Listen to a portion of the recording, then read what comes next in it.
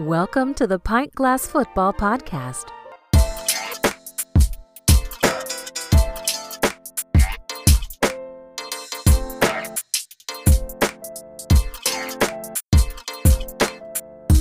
Hey, what's up, everybody? Thanks for checking out the Pint Glass Football Podcast. I'm your host, Brad Fowler, just a guy who likes to drink beer and watch football, so I started a podcast. Be sure to follow us on Twitter at PGF Podcast for new episodes and tons of great content, news, and articles on all things NFL and college football. On today's episode, I'll discuss the top 9 college football teams and how each could get into the college football playoff. I'll break down my weekly NFL power rankings, and I'll pick 6 games that I'll be betting this weekend exclusively on Twitter. So be sure to go to @PGF Podcast for those. So taking a look at the college football playoff, let's assume that LSU, Ohio State, and Clemson win out over the next 3 weeks. They're all pretty heavy favorites, and I know, one of them might not, but I think all 3 are probably going to win out, and really the debate over the 4th spot should hit a fever pitch at that point. If LSU wins the SEC championship game, that would likely eliminate the University of Georgia, leaving a bunch of one-loss teams to make their case for the committee. So we're going to take a look at those teams, because I think that's where it really gets interesting with the college football playoff. So number 5, Alabama, I think they're in big trouble.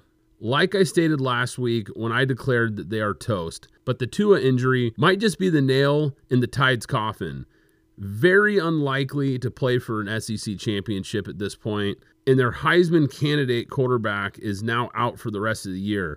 So Bama will have to win over the committee via the eye test, and Mac Jones, the backup quarterback, with potentially only one top 25 win and no championship game, they are all but out of the college football playoff, in my opinion. I just don't think they can wow the committee enough with the schedule they have remaining. So, even if they blow out their next few opponents, I just don't think it's enough, especially without the SEC championship. So at number 6, the Oregon Ducks. And looking at this team, the committee has to take notice that Oregon's only loss was to Auburn in week 1, losing in the final seconds, no less. Oregon all but dominated that game and really just came up short at the very end. Oregon was also without multiple starters. They were out due to injury in that game, multiple wide receivers. They had guys, that were 3rd, 4th string guys out there. And Oregon still led wire to wire until the final play of the game. If Alabama is to win out and crush Auburn, it could make for a tougher decision between Oregon and Bama. However, Oregon winning a Pac-12 championship over a highly ranked Utah, I think gives them the edge. Speaking of Utah, they're at number 7, and Utah still has a 4-6 Arizona Wildcats and a 4-6 Colorado teams to play left on its schedule. Now, they will be heavy favorites versus both these teams, and their scenario is tied directly to Oregon. They need to win the Pac-12 championship versus a one-loss Oregon team to make a strong case for the college football playoff.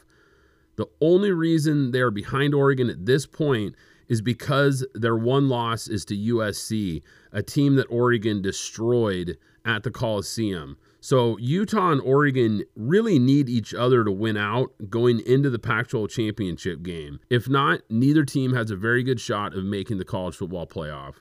At number 8, Minnesota.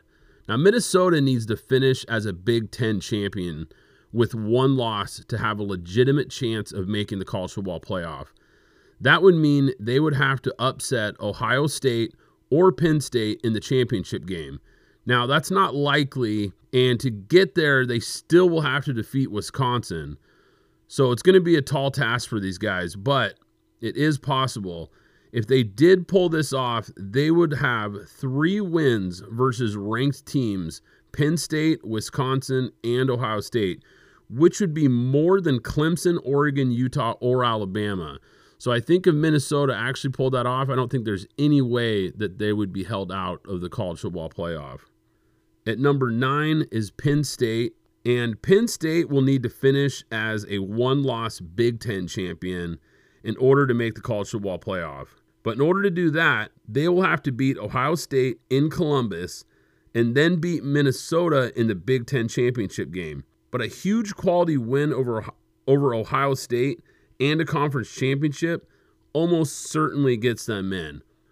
I think it's obvious by the rankings that the committee doesn't view the Big 12 as a strong enough conference to get a team in, especially now that there won't be an undefeated Big 12 champion after Oklahoma beat Baylor. So I'm not looking beyond the top 9 teams here because, like I said, I just don't think the Big 12 has a team that really has a chance at this point. I think Baylor was the best chance, and, they were undefeated and still kind of on the outside looking in. So, with them losing and without being an undefeated team, I just don't think the Big 12 has much of a shot at all. So here's what I think will happen. I think LSU wins the SEC and they're in. Clemson wins the ACC undefeated and they are in. The Big Ten champion, most likely Ohio State, is in.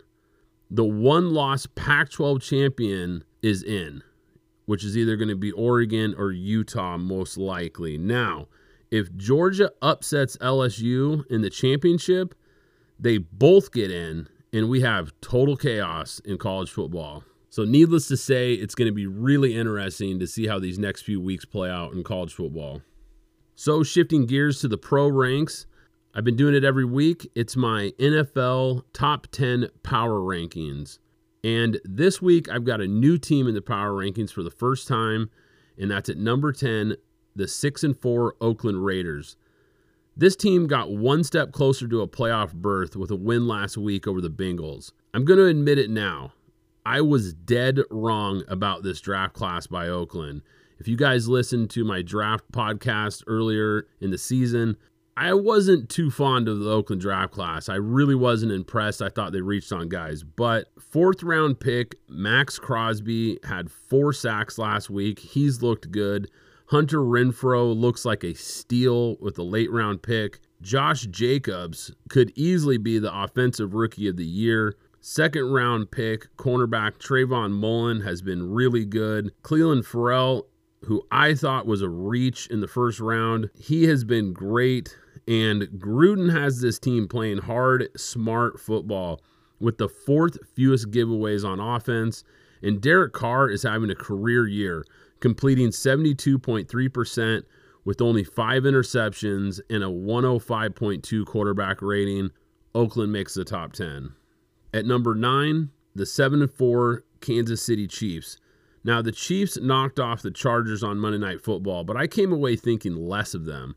Mahomes is incredible. Don't get me wrong. The guy really is a generational talent. And Andy Reid is a great coach. And they have weapons on offense, but the defense is seriously holding this team back at this point. They are 26th in total defense and 30th in rush defense. The 4 picks versus Rivers was nice, but let's face it, Philip Rivers is more like old man Rivers at this point.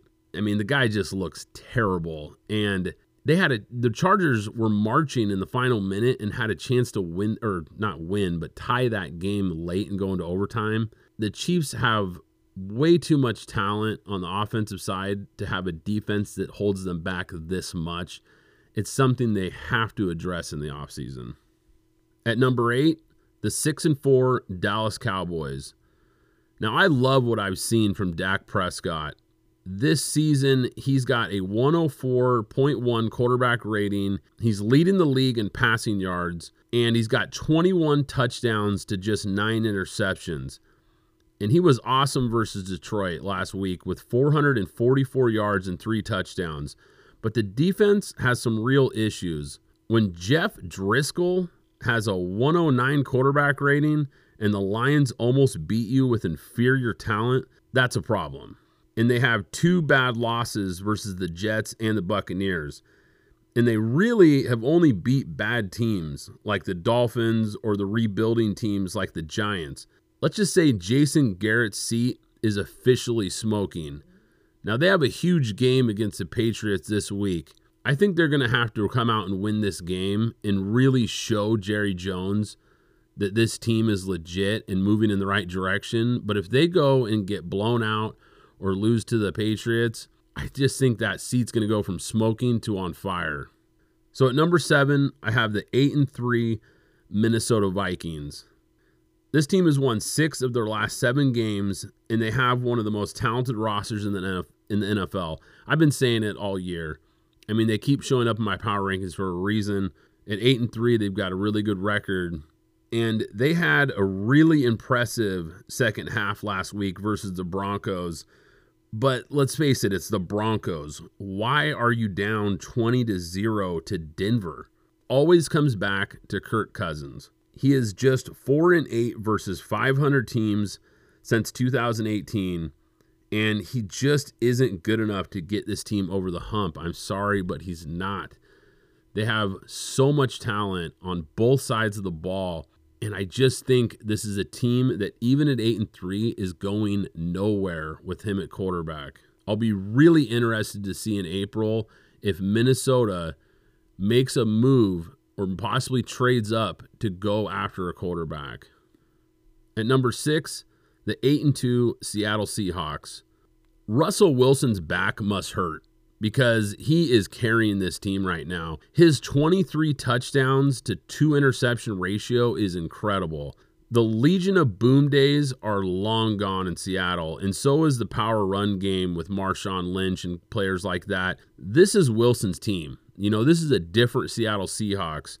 This is just not the same Seattle team that we were used to seeing when they were competing for Super Bowls. They are so reliant on Russell Wilson, it's crazy. He's having a career year, and they continue to find ways to win close games. But I still don't think they have the defense or the playmakers to contend for a Super Bowl in a loaded NFC. At number 5, the 8-2 Green Bay Packers. This is the best Packers team we've seen in several years. I love the offensive system that Matt LaFleur has brought in. Aaron Rodgers is quietly having a great season with 17 touchdowns and only 2 interceptions. And a big reason why is the running game, led by Aaron Jones, who is averaging 4.4 yards per carry with 11 touchdowns. Now, they have a huge Sunday night game coming up versus San Francisco. And it's definitely going to be interesting to see how their defense holds up versus a power running team like the 49ers.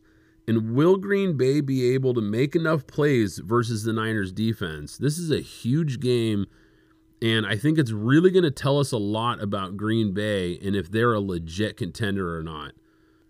At number 4, the 8-2 New Orleans Saints. They got their offense back on track last week versus the Buccaneers. And it started with a heavy dose of Alvin Kamara. They established him early in the game, and it opened things up for Breeze and Michael Thomas, who had 114 yards and a touchdown. Now, Breeze was sharp, going 28 for 35 with 3 touchdowns. And the Saints' defense was also sharp, holding the Bucs to only 17 points. They are 3rd in the NFL in rush defense. And the Saints have only 1 turnover in the last 6 games. So they take care of the ball, and they are 6th in total offense. So this is one of the most complete teams in the NFL. They've got a great coach and a Hall of Fame quarterback who maybe isn't as good as he was a couple years ago, but he's still highly efficient, highly effective, and they've got so many playmakers on both sides of the ball. New Orleans is definitely legit. At number 3, the 9-1 San Francisco 49ers. The defense has allowed 25 or more points in 3 straight games. Now, it's still one of the best in the NFL, but teams are finding more ways to move the ball on them, and they don't look as dominant as they did earlier in the year. They also aren't running the ball as well either. But I like what I've seen from Jimmy Garoppolo. He threw for 424 yards and 4 touchdowns last week while the run game struggled. Now, he did throw 2 interceptions, and the team has 17 giveaways, which is 8th worst in the NFL. So they really need to clean that up if they want to contend for the Super Bowl. But they are 9-1, and they're in the top 3 for a reason. They're going to be a tough out for anybody. Number 2, the 9-1 New England Patriots. Now, it's hard to argue with the 9-1 record, but this version of the Patriots looks different. It's led by its defense, which has playmakers all over the field, especially in the secondary. The offense hasn't been very good. Sony Michel and the run game just aren't as good as last year, and they don't have a guy who can stretch the field. Now, that could change with rookie N'Keal Harry coming off IR. And I was high on him coming out of ASU. This guy is a big receiver. He's got good hands, and he's a really good young player. Now, generally speaking, young receivers tend to not make a big impact with the Patriots. But their lack of options on the outside is starting to become glaring, and it'll be interesting to see if Brady leans on Harry here in these next couple weeks. The O-line has been shaky, but Isaiah Wynn is also coming back at left tackle. So this 9-1 Patriots team that doesn't look as good as they have in years past is still my pick to represent the AFC in the Super Bowl. Number 1, the 8-2 Baltimore Ravens. This team is red hot, winning their last 6 straight games and putting up 30 or more points in the last 4 weeks. The Ravens offense is so unique, and they create such a tough matchup for teams. It's really hard to prepare for them in a week. Now, the dual threat ability of Lamar Jackson is the reason why. He is putting so much pressure on defenses. If you load the box to stop the run, he beats you through the air. You spy him, and you leave holes in coverage. You drop back, and he takes off with his legs. Lamar Jackson has 7 straight games with 60 or more rushing yards and a 70% completion percentage. I think he's the leader for MVP at this point. He would certainly be my vote. Oh, and by the way, the defense continues to improve since acquiring Marcus Peters. They are the team that right now nobody wants to play, and that's why they're number 1 in my power rankings. So that's going to do it for today's episode. I hope you guys enjoyed it. And like I said earlier in the podcast, be sure to go to Twitter at PGF Podcast for my exclusive 6 picks on games that I'm going to be betting this weekend. I appreciate you guys. Thanks for listening, and we'll catch you next time. Thanks for listening to the Pint Glass Football Podcast. Be sure to subscribe and follow us on Twitter at PGF Podcast.